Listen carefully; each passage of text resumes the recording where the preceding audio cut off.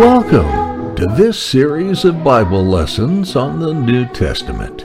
In these 42 lessons, we will teach the history of the Lord Jesus as delivered to us in the four Gospels. We will start with the days that led up to Christ's humble birth in Bethlehem. We will then look at his blessed ministry, his suffering, his death, and resurrection. His humble life on earth concludes with his ascension, and after this, the blessed outpouring of the Holy Spirit. Lastly, we will teach the calling and ministry of the greatest evangelist that ever lived, Paul the Apostle.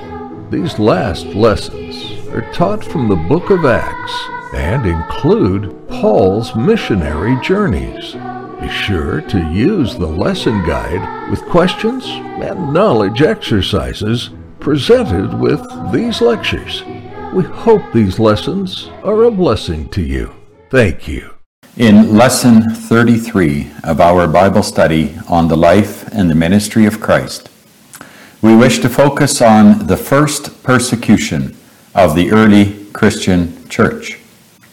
And we will see this in three parts. First, the imprisonment of the apostles, which we find in Acts 5, verse 17 through 42. Then in part 2, the deacons chosen in Acts 6, verse 1 through 6. And then Stephen, the first Christian martyr, which we may find in Acts 6, verse 7 through Acts 8, verse 2. So first, the apostles imprisoned, Acts 5, verse 17 through 42. We see that the apostles continue to preach throughout Jerusalem and to perform miracles, and that the Christian church continues to grow. And when the high priest and the Sadducees and the council hear and see this, they are angry. They want to put a stop to this. And so they go and capture the apostles and put them in prison, in the common prison. And they leave them there for the night so they can bring them before the council the next day. But what happens? During the night, the Lord sends an angel to open the prison door and to lead the apostles out of the prison. And that angel then tells the apostles to go to the temple and to go and speak to the people all the words of life. And so the apostles go to the temple. But what happens? The council has gathered in the morning, and now they want the apostles to be brought so that they can question them. So they send soldiers to the prison to go and get these men. But when they come to the prison, they see the doors are shut. They see the keepers of the prison standing in their place, but the prison is empty. Oh, what has happened? And so they go back to the council and they report what they have seen. And then some people come to the council and say, those men that you are looking for, they are standing in the temple preaching to the people. Oh, then they send the soldiers to the temple to go and get Peter and John. And notice, when the soldiers come to get Peter and John obey and go with them. We will hear after, and we have heard it in a previous lesson, that Peter has said we must obey God rather than men. And yet here they obey men, because that is also God's command, to be subject to those in authority over us. Oh, then the soldiers came to call them in the name of the council. And so Peter shows that he obeys the command of the council. when it is lawful, when it is not against God's word. And so they go along and they come to the council members. And then the high priest says, "Did we not command you not to speak any more in the name of Jesus Christ?" And then Peter again says, "But we must obey God rather than men. In this matter we may not obey you. We must speak of Jesus, whom you have crucified, and who has been raised from the dead, and who has been glorified." Oh, when the council hears Peter say this, they are cut to the heart. Their anger knows no bounds. They begin to take counsel to slay them. But then one man stands up in the midst of that council, Gamaliel. He is a Pharisee. He is a doctor of the law, a well-respected man. And he stands up and he says, "Men and brethren, watch what we do. If this work is the work of man, it will come to naught. But if it is the work of God, then we cannot overthrow it." Very wise counsel for us as well. If it is the work of man, it will come to naught. But God's work we cannot overthrow. God will fulfill his counsel. And the council agrees with Gamaliel. Then they command the apostles again that they may not speak anymore in that name of Jesus. And then they beat the apostles and release them. The apostles now go back to the multitude, and there they rejoice with them that they have been considered worthy to suffer shame for the name of Jesus Christ. But they continue to preach the name of Jesus. They continue their work as a minister of the gospel. And so the number of Christians continues to increase. And that leads us to part 2, the deacons chosen in Acts 6, verse 1 through 6. Because as this multitude continues to grow, and as they continue to bring their goods to the apostles to distribute to the poor and to the needy, then something did not go right, because not everyone was getting their fair share anymore. The apostles were too busy. They could not keep everything going. And so a murmuring begins between two groups of the Christian community. The Grecians, who are the Christians from outside of Palestine, begin to murmur against the Hebrews, the Christians from within Palestine, that their widows are being neglected. Their widows are not getting enough support. Oh, when the apostles hear this, then they are sad, and they call the multitude together, and they say to them, "Men and brethren, it is not good that we spend all our time serving tables when we are called to minister the word. You should look for 7 men who are full of the Holy Ghost, honest in their report to men and God, but also filled with wisdom. And these men then would serve as deacons. They would administer the goods to the poor and to the needy. And then we as apostles can spend our time in prayer and in the ministry." And so the multitude chooses 7 men.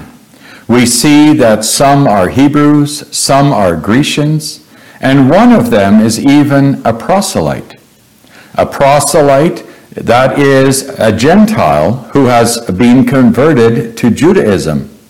But this man has also been converted to Christianity. And then the apostles lay their hands upon these 7 men that they would serve as deacons in the Christian church. And the apostles now would spread the word of God. And we see that the multitude of those that believed continued to increase, including even some of the priests that had served in the temple. But as this multitude increases, so does the enmity. Satan will not sit still. And we see that in part 3, where we have Stephen, the first martyr, in Acts 6, verse 8, through Acts 8, verse 2. Stephen is one of those deacons. He is a man full of faith and of power. But it says that he also had power to perform miracles. And so he was well known amongst the community.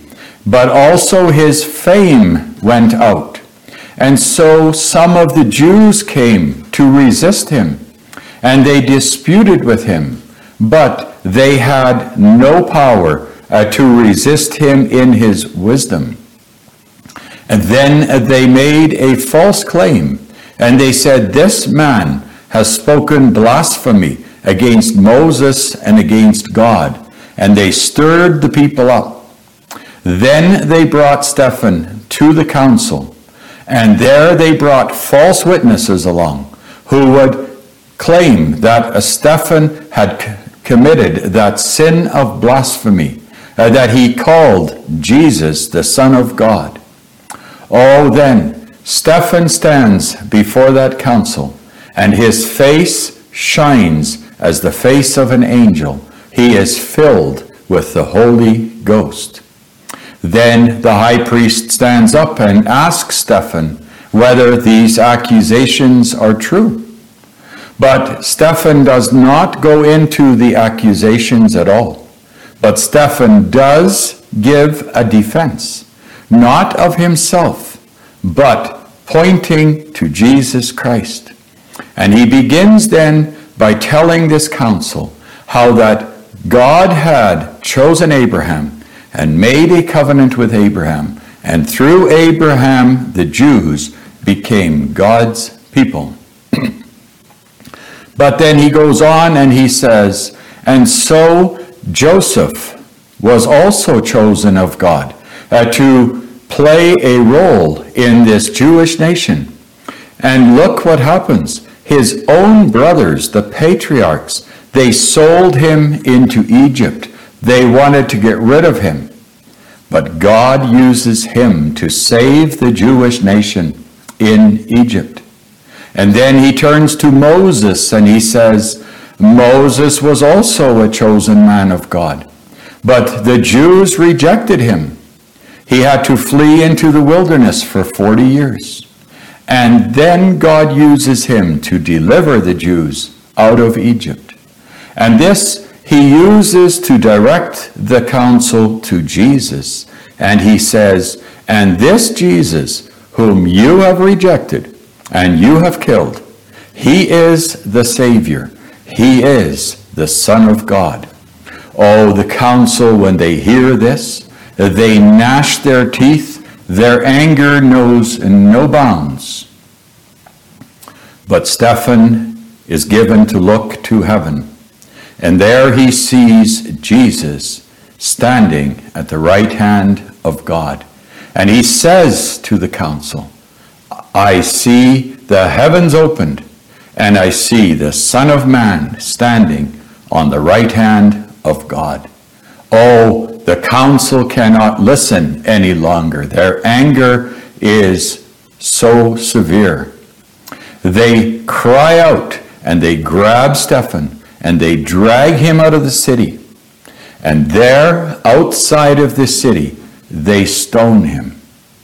And stoning is hard work, throwing stones at a person. And so the Bible says they took their clothes off and they laid it at the feet of Saul. We will meet Saul later, who will lead the great persecution. But look at Stephen. As he stands there, he calls to God and he says, receive my spirit. And then Stephen kneels down And he cries out, "Lay not this sin to their charge." Oh, did you hear that? Stephen there prays to forgive his enemies. That is the value of a Christian, that we do not seek vengeance, but we forgive our enemies. And then Stephen fell asleep, and they buried him. Oh, if we now stop and compare the trial of Stephen with the trial of Christ, then we notice certain similarities, but also certain differences. For both of them, false witnesses were brought in because they were both innocent. But then we see that Stephen gives a defense, not of himself, but he gives a defense of Christ, whereas Christ was silent throughout his trial because he would not defend himself. And then they were both taken outside of the city. Stephen is stoned. Jesus was crucified. And finally, they both prayed for their enemies. Oh, God watches over his church. For Stephen, it was the happiest day of his life to be delivered of this body of sin and death and to be restored in that true communion with Christ, whom he had seen standing at the right hand of his Father. But Satan will continue to roar, to destroy the church. Oh, we will see that also in our next lesson when we see Saul leading the great persecution. Thank you.